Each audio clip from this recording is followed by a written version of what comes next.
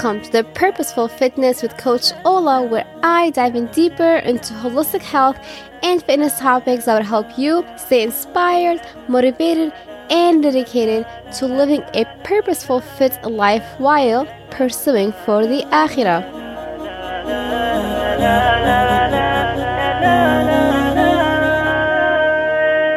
Alright, Assalamu alaikum wa rahmatullahi wa barakatuh, and welcome guys to the very first episode. I will start this time with a dua, a supplication, that Prophet Moses alayhi salam made when he was told to approach the Pharaoh. And I'll tell you why I'm starting this with the dua. Rabbi ishrah li sadri wa yassir li amri wahlul 'uqdatan min lisani yafqahu qawli. Oh Allah, lighten up my chest, make it easy on me to speak. Oh my gosh, and help my tongue to speak up more and make it easy for me. Why did I start this dua? Oh my gosh, this is probably my 100th time trying to record the first episode. It's so hard for some reason, and usually the first is the hardest, and I'm done re-recording again, so this is it. Khalas, no more editing, inshallah, no more stop and then re-record. The reason why it's so hard, first, I obviously was trying to find my perfect voice connection to my mic, and then second, it's so hard to talk about the issues that I'm about to talk about, such as my suicidal thoughts, attempts, my anxiety, my depression, all that stuff.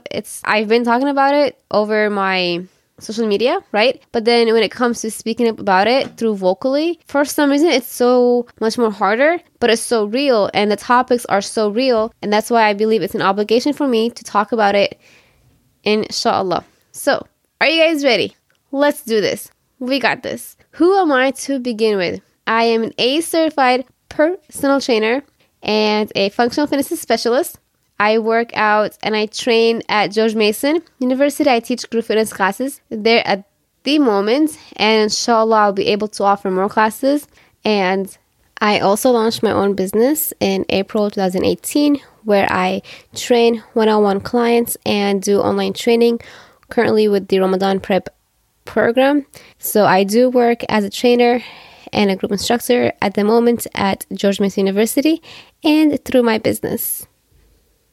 I graduated from George Mason University with a BS in biology and a health promotion minor. I never ever in my life imagined that I did be working in a fitness industry as an actual job and as an actual profession and make a living out of it. SubhanAllah, we all have situations or we all have doors in our life closed or closing, and we're like, why is this happening to us? And like, so annoyed and you're so frustrated, but it's actually like a sign you should redirect yourself, look for something else. And I know a lot of people say, oh, but it's like the universe telling you to look somewhere else or what have you. And that brings me to say that I am an Arab Syrian American Muslim, and that's actually part of my story because my faith, my religion, and my culture all plays a role into my upbringing and mental health issues especially.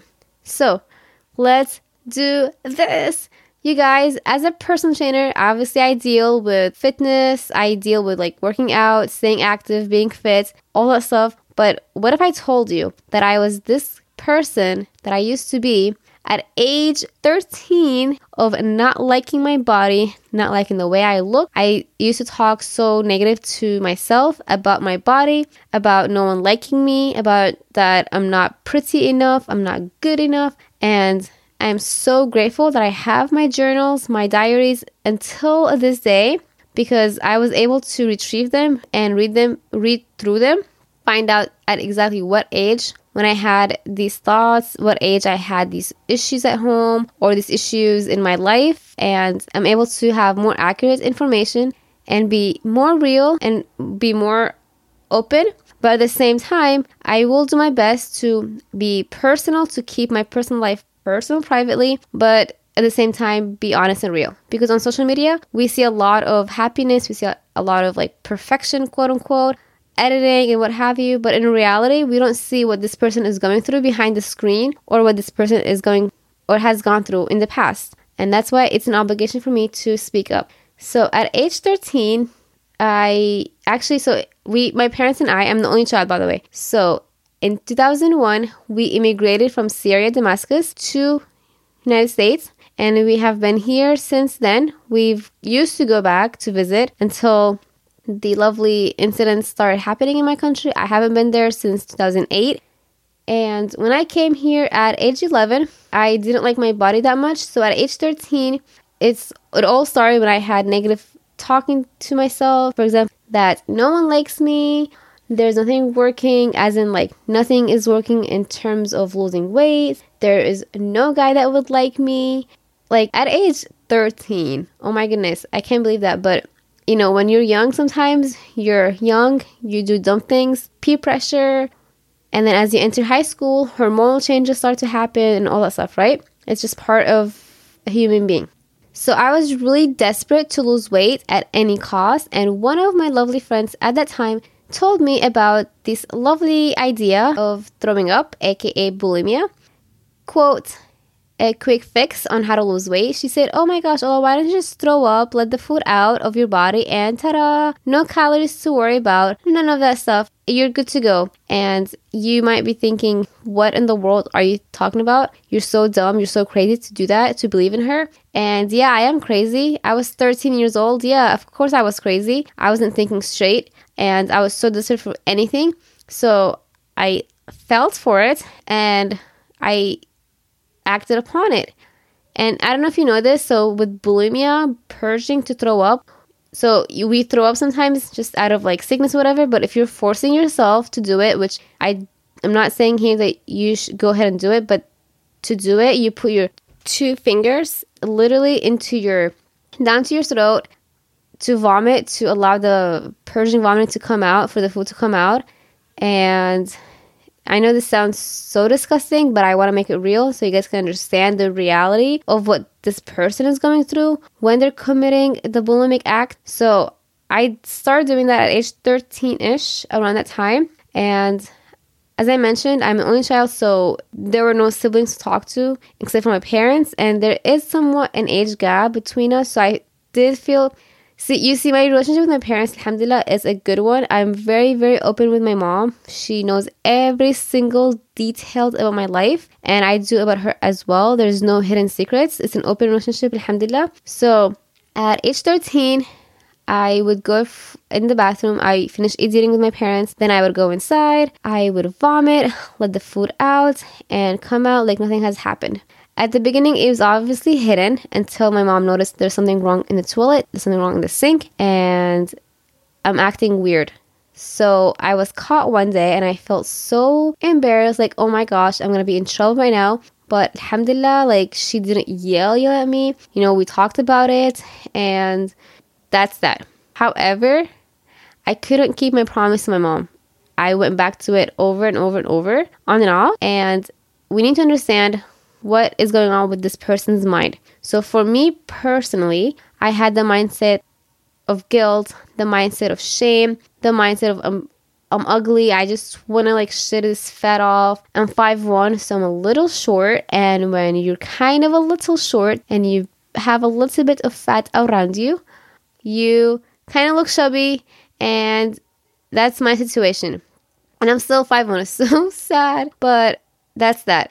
And when we came to this country at 2001, I did not join any sports teams because we didn't really know about the whole travel team system.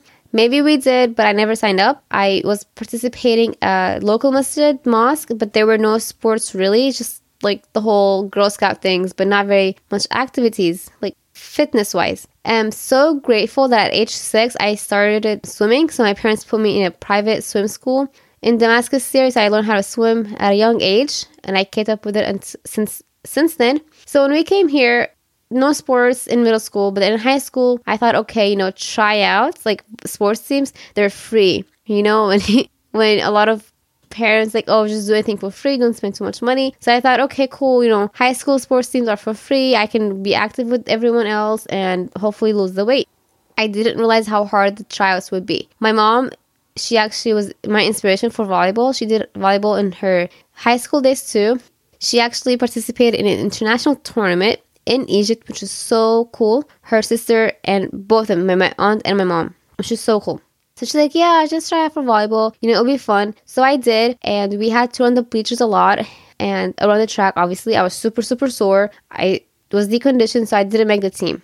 Then in 10th grade, I believe, I tried out for tennis, and I didn't make it. And then in 11th grade, you'll find out I made it into the track and field.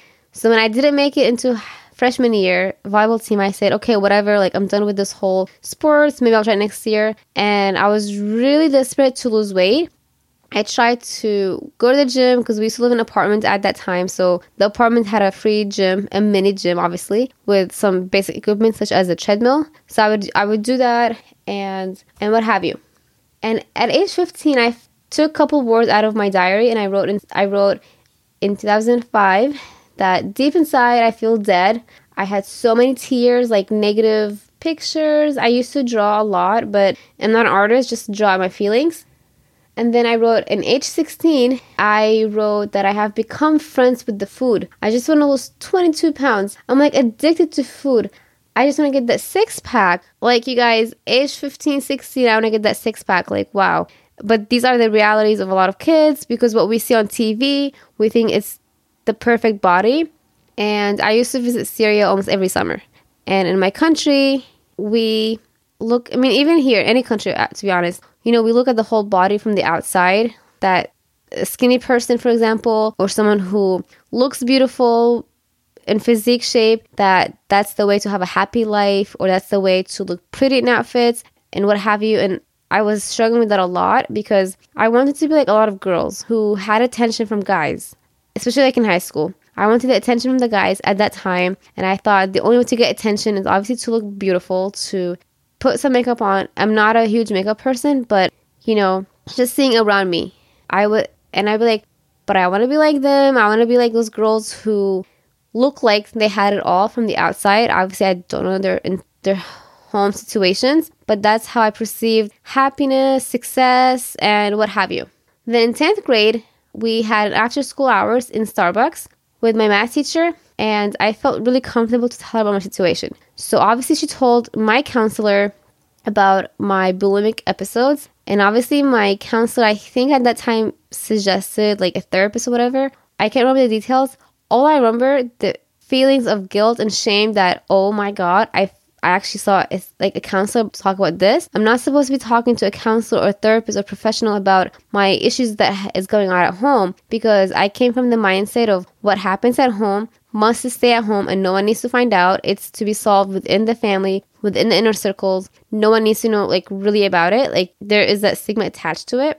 So I said, okay, I want to do it again. Thank you for your help and whatnot. Then in 11th grade, I decided to take AP biology class in advanced placement. And that class really inspired me to obviously major in biology. But it actually also brought that whole spiritual enlightenment inside. Because obviously we studied the whole evolution, molecular level, cells, mitochondria, all this little fun biology stuff. And like I said, I wasn't super practicing Muslim, but I did have somewhat influence around me, such as my parents, like they're practicing minimally. I've had few friends when I used to go back to Syria. My grandma, for example, who's also part of my story in episode 2, used to pray, used to remind me to go pray, but prayers were not on top of my priority. And none of Islamic practice was like a priority for me. It's just like a side thing. So then AP biology came and I started questioning myself, questioning like the creation of life, and evolution to me was a very interesting concept because I did buy in the whole concept of evolution, how we evolved, how we all came together, how life came about. But I knew that there is a God behind it. Like there is some power behind it, that it's not just a Big Bang theory that just bam, we're here just like that. Like I knew there is someone out there, like a higher being, obviously Allah, that the whole thing got created. That was the journey of my spiritual awakening. And then it was the physical success of finally participating in a sports team in high school. And you guys, I know you can't see what I'm wearing right now, but I'm actually wearing my track and field uniform, my hoodie. They still fit me like 10 years ago. So I finally made it into track and field because there are no cutouts. Like everyone makes a team. So junior year I did sprinting, and senior year I did I did long distance, and I still have my cleats too. It's so funny, but that's what actually grew my passion for running. And I still love until this day agility, training, drills, speed work, power, all of it. It's my favorite stuff. So I was really, really happy that I was finally part of something to participate in, to be an ambassador for my school. But my struggles with body image didn't go away. My struggles with bulimia didn't go away. And throughout the whole high school time, when I did kind of give up on the whole of throwing up, I would then turn to food. So the days when I didn't throw up, I'd be like, okay, fine, I'll just overeat because I felt really guilty. So again, let me just remind you, people with bulimia that I have experienced in myself, I've had pain in my knuckles on my hands. I've had pain in my throat. I've had pain in my mind telling me what did I just do? And I'd be like, my hands, I would look at it after throwing up and I'm like my hand, what did I just do to it? Why did you do this to myself? I would look at it and blame it and be angry at it and have that conscious feeling that it's gonna speak against me one day, It sounds so weird, but I've had all these thoughts. So I guess that's a spiritual part about it. Then at age 17, I even told myself it's okay if you're fat. And subhanallah, I have the date written out. It's so funny. January 26, 2008. I remember this so well too. Even in my memory, it's stuck in my memory. I had really, really dry lips at that time. They were so dry that even if I were to smile, they would crack and bleed. That's how bad it was. So obviously we had to go to the family doctor. The family doctor did a test on me. She was American Pakistani doctor. And after the test results came out, obviously I was losing a lot of minerals. And that's when I told my mom in Arabic that I'm sorry, but I actually been throwing up for the past 3 days. And we had to tell the doctor. And the doctor said, oh my gosh, yes, that explains to your results. You need to see a psychologist and all that stuff. So obviously there was a kind of a look at me like I'm a bad person. At least that's how I felt from the way she looked at me. So when we left the doctor's visit, I recalled telling my mom, so mad, obviously. I said, we're never going to talk to anyone about it. I don't want to seek a psychologist. We don't have to see one. I can do this myself. I'll just keep working on myself. No need for a professional help and what have you. Because there was that stigma attached to it at that time. Even I had that stigma attached to it in myself. I thought just because the way I'm brought up, we're not supposed to see a therapist. In Arabic, we say aib, which is taboo. It's just wrong. So that is that. Then high school ended. I actually applied to George Mason, but guess what? I was rejected, and that's when I got redirected to Nova, one of the top community colleges in the United States. So I went to community college, and I made 2 new friends, have made a huge impact in my life. I was reminded, okay, let's go pray. Nova had a prayer place, but my high school didn't really have a prayer place. And she would tell me, okay, let's go pray. I would pray on time. And the MSA, Muslim Student Association, that's what MSA stands for. President at that time gave us a huge copy of the Quran. It's really big that it had English translation from the Arabic. And then underneath, each page, there's a huge detailed explanation of the chapter, aka the surah, the ayah, aka the verse. And to me, it was a huge blessing because I would open the Quran, I would read it, and every time I would read it, I felt like someone, I'm finding myself in it, that I was able to connect with someone. And we believe that the words of the Quran is from Allah subhanahu wa ta'ala being recited down to Jibreel, which was told to the Prophet Muhammad sallallahu alaihi wasallam. And obviously we cannot study Quran without studying the seerah, the sunnah, aka the life, the way that the Prophet, peace upon him, lives. So that's when the whole awakening to Islam started. It started actually in my early college years. And let me tell you, when I entered college, I was still that kind of girl who wanted to have fun, to be liked by the guys, to get out there, have, the college experience that a lot of college students want to go through. And another thing that is, you might find interesting, in 2008, I believe it was my first time actually smoking the hookah. And my friends and I, we went, because in Syria and Middle East, it's kind of normal. It's part of the culture. Even if you wear the hijab, it's normal. So, and I wasn't wearing the hijab back then either. So when I came back home in Syria, I told my mom, I was like, oh my gosh, guess what? I just smoked hookah. I'm so excited about it. And she was so mad. She was like, no, never again. It's so bad, because she thought culturally what people will think of me, it's bad. But I said, what the heck? Everyone is doing it around me, around us, and they're my age. So why can't I do it? And she said, no, you're still too young for this.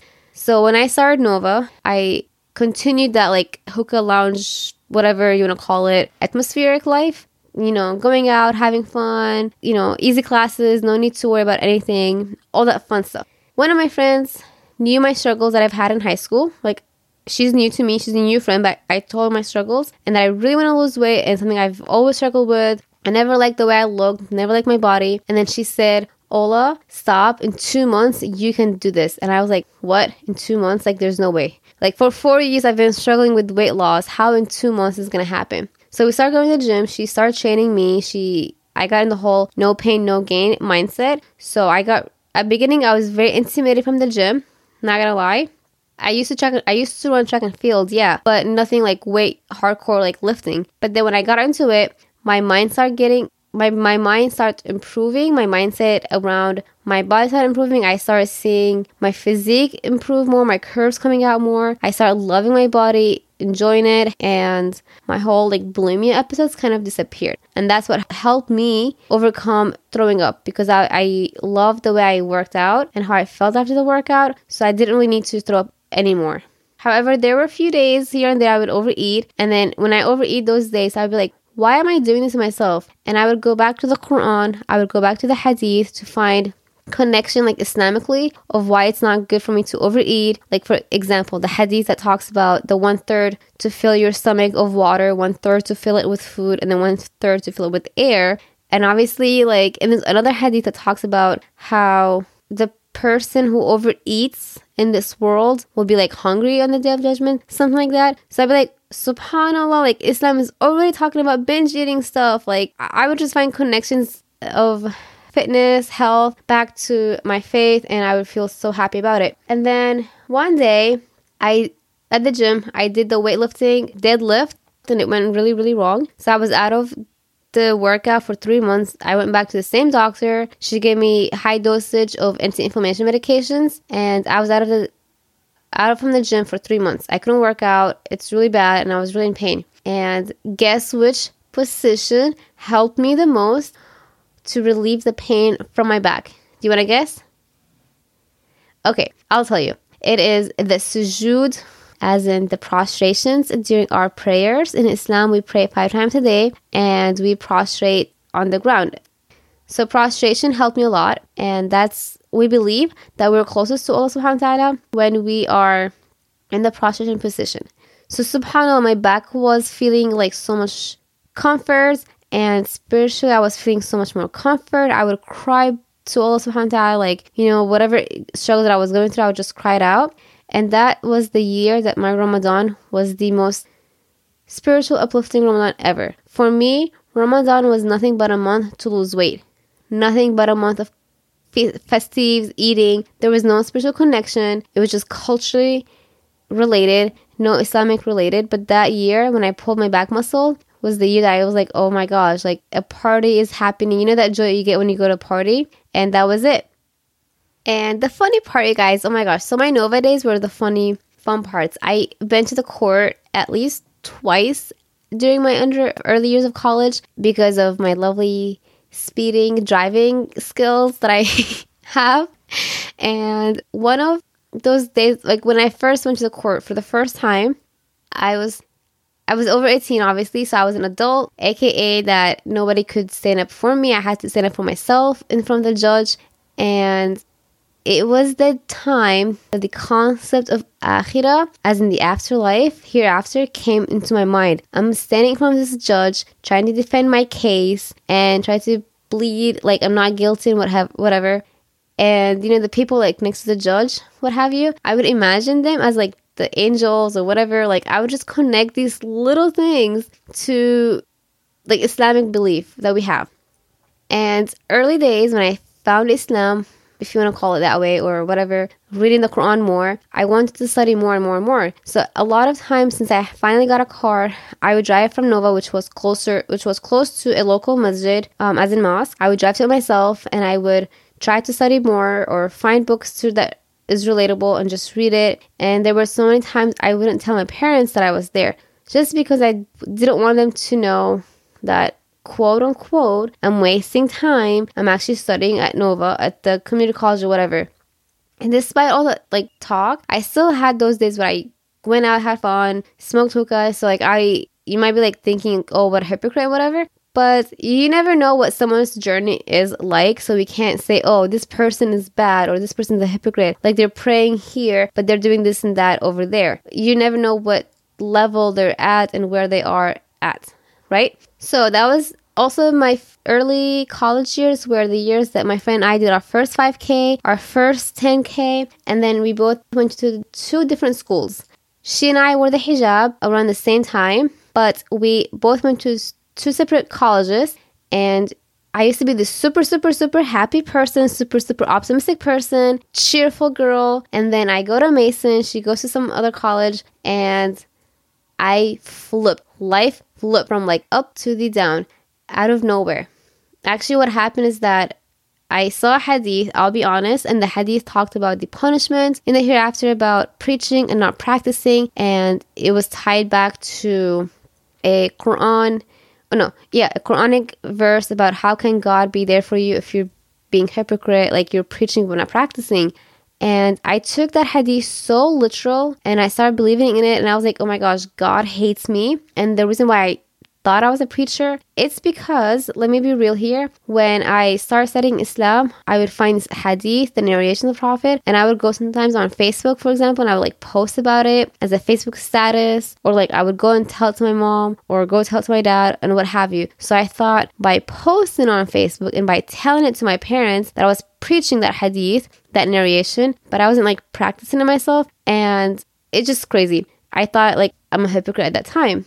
And I had to talk to actually a local imam about it. I had to talk to like a close family friend that is more practicing and has more Islamic knowledge, like help me understand it. But that was the beginning of like anxiety attacks. I don't know why it sounds so irrelevant, but my early Mason year, so in 2012, I was at Mason. It was like a fresh beginning, just like how Nova was a fresh beginning from high school. In hijab, got the freedom of attending more seminars because Mason had a lot of really good circles of Muslim students, and so I would be like inspired by them. I would be a little bit jealous of them, like, oh my gosh, they have family who understands them, they have a family who supports them in their Islamic knowledge seekings and what have you, and I didn't have that because at Nova, for example, when I was in my bed during the time that I couldn't work out because of my back pain, I would open the Quran, I would read it. I used to underline. I'm not supposed to, but I didn't know that. But I would underline like certain stuff and I would take it like literal, like I would study it as if it's like an exam coming up. And my dad would come to me and be like, Ola, stop wasting time. You have to focus on school. You need to get your butt out of college and graduate and get a good job,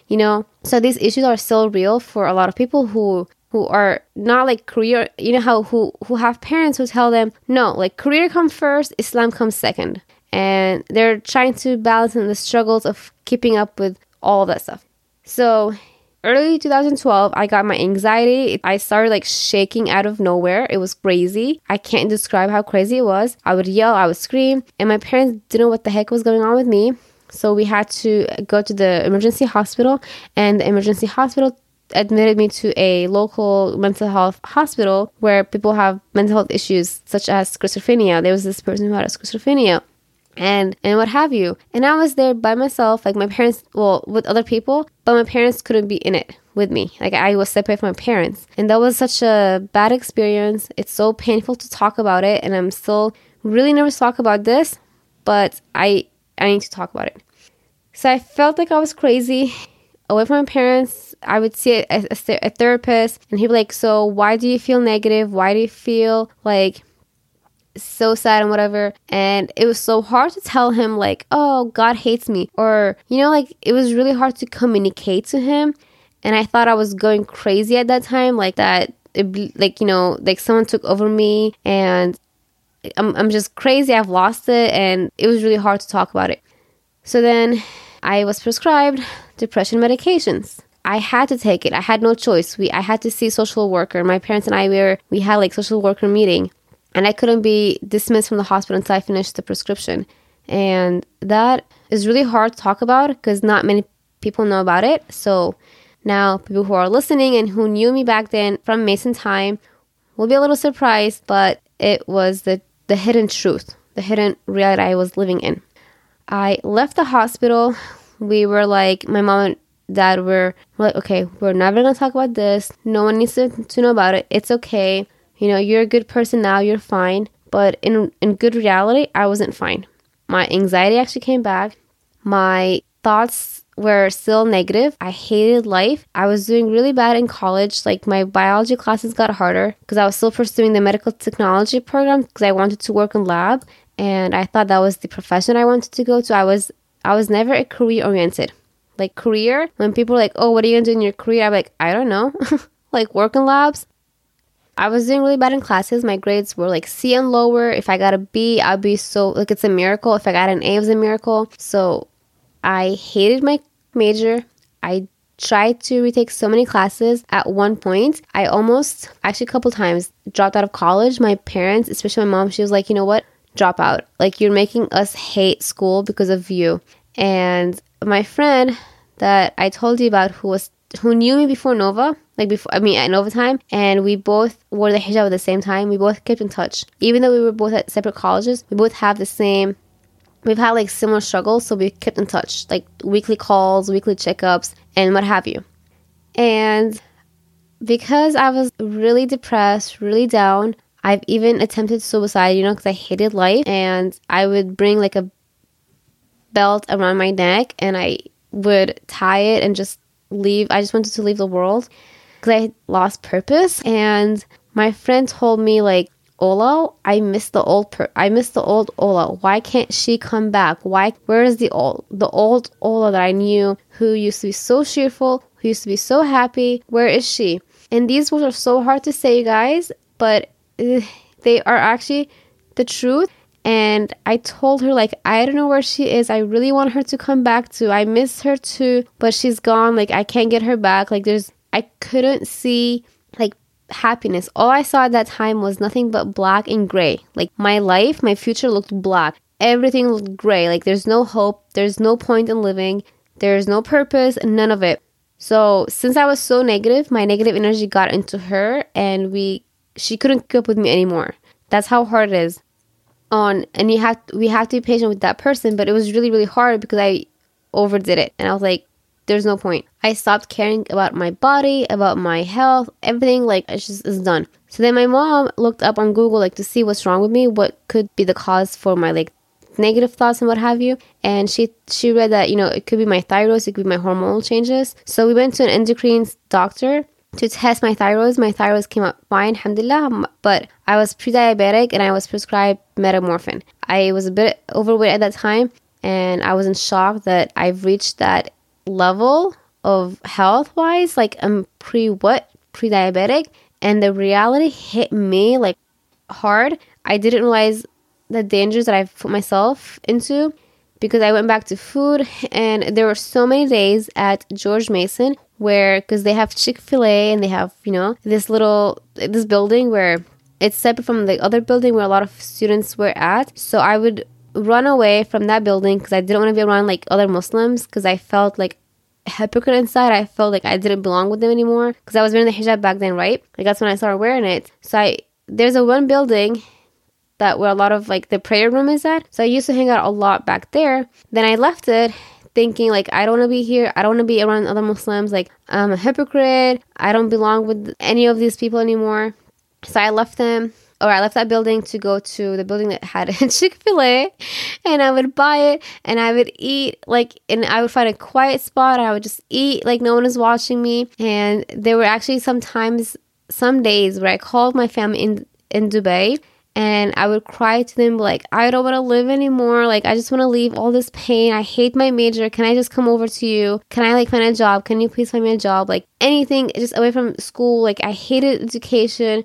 And yeah, guess what? My mom's friend was trying to help me to get out of this mental mind of, like, dropping out of college. Like, she's trying to inspire me to stay in college, to find what I'm good at, so I can find a different major, for example. Maybe I should switch to biology. Maybe biology is the reason why I'm doing so bad emotionally and mentally. And I was like, I don't know what else to switch to. Everything felt like it was forever because I've been, like, it took me 3 years to finish community college. And then about like 4th year, 5th year, I'm supposed to be like done by college by now. Everyone around my age was already graduating. Everyone around me that I knew was almost done with college. All my high school friends, quote unquote, were done with college. Like they're moving on with their life. They're getting a job. They're starting their career. And then here I am struggling to get my life together. And I was comparing myself a lot. And so my mom's friend, she goes to my mom and she tells her, you know what? She's not a school person. Go get her married. I think that's the best way. And I was really mad and I felt insulted, to be honest. Like, what did you just say? Like, go get her married? Like, that's the only solution to my problem. And I was really mad. And I dropped out of like a couple classes. So I went from like full-time to part-time, lost a scholarship, lost financial aid. My parents and I helped each other to pay for my school, for my car, all that stuff. But to hear that, I was just really mad. So obviously I continued with biology, and obviously I graduated 8 years later after high school. Exactly, such a long dedication to my education. And that's where I shall continue my story into the second episode. This is the part 1. Part 1 is why I'm so passionate about mental health, spiritual health, and physical health. Obviously, guys, as you saw, I've struggled a lot with body image. I've struggled a lot with weight loss, mental mind, like bulimia, eating disorders. I've struggled a lot with depression and anxiety, suicide attempts, like all of it. It's over. Alhamdulillah. I'm alive. I'm here. And that's why I'm here, to speak up about these issues that women are still struggling with. And also men are still struggling with this. And so is our youth. Our youth needs someone to look up for. And I want you right now to go into the mirror, to look at yourself and to say, I am beautiful. I am amazing. I deserve to be here. I have a purpose and a reason to fulfill. God created me. Or if you don't believe in God, then it's okay. Just say, I am here in this life to fulfill a higher purpose, to serve the world and to give back to others, to connect my families together. And tell yourself, I am good enough. I deserve the best and I will work for the best of the best because I can do this. Please, just do it, because your mind will believe in what you tell it. So I've told myself so many times in the past, I am ugly, I am fat, I am not beautiful, no guy will ever like me, I don't deserve to be here, and whatever. And obviously my mind believed in what I told it and it acted upon it. I didn't say positive words, and so I didn't take care of my body. Now I say positive things. I look at myself and I'm like, I am beautiful, man. I'm amazing, and all this positive talk, and it helps me to act upon it. Now, don't get me wrong. I still do get my anxiety a little bit here and there, especially if I become too stressed out. I still have my own fears. I still have my own struggles until this day, but now I'm very much more stronger than I was before. Obviously, I'm more mature now, and that's why I want you to know that you can do it. Feel free to reach out to me, to ask me any questions, if you want to share about your thoughts, your struggles with me. If any of this related to you, I'm so glad that I'm able to speak up for you. Or if you know someone else, please, please, please share this episode and let them know that they're not alone. It is okay to go seek a counselor. It is okay to go seek a professional guidance. High school days are not easy, man. High schools are not easy in any atmosphere, whether it's a private Islamic school or a private Christian school or a private Jewish school or a private atheist school. I don't care what. High school days, the youth is struggling right now, and we need that person. We need that voice to tell them, like, don't give up. You know, I've almost left Islam myself. Even though I was wearing the hijab, I've almost left it myself, and I was in despair, like myself too. I thought like God hated me, that He turned His back on me, that there's no point in life anymore. And there's no point to continue until the birth of Be Fit for Akhirah came all about. And that's when life changed for me for the rest of my life. And that's when I will talk about in the second episode how it all came out, how I found it, and how Allah subhanahu wa ta'ala found me through lectures on YouTube that I shall share with you on the second episode. So make sure to tune into it, inshallah. Thank you so much for tuning in. Do not forget to grab your free guide ebook on how to jumpstart your fitness journey and to keep it for life. It has a helpful tips and steps to follow. It's easy to read through. You can grab it in the show notes. If the show notes for some reason doesn't show the link to it, then please come to my Instagram account and find the link in my bio to grab it. If you have any questions, make sure to email me at befitforakhira@gmail.com. And keep it up. Stay strong. You got this. You got this, my friend. Assalamu alaikum wa rahmatullahi wa barakatuh. And till the second episode, peace. Thank you for tuning in. If you've enjoyed this episode, make sure to subscribe today and leave a 5-star review. You can also screenshot and share this episode with a family or a friend. Be strong, be fit for Akhirah.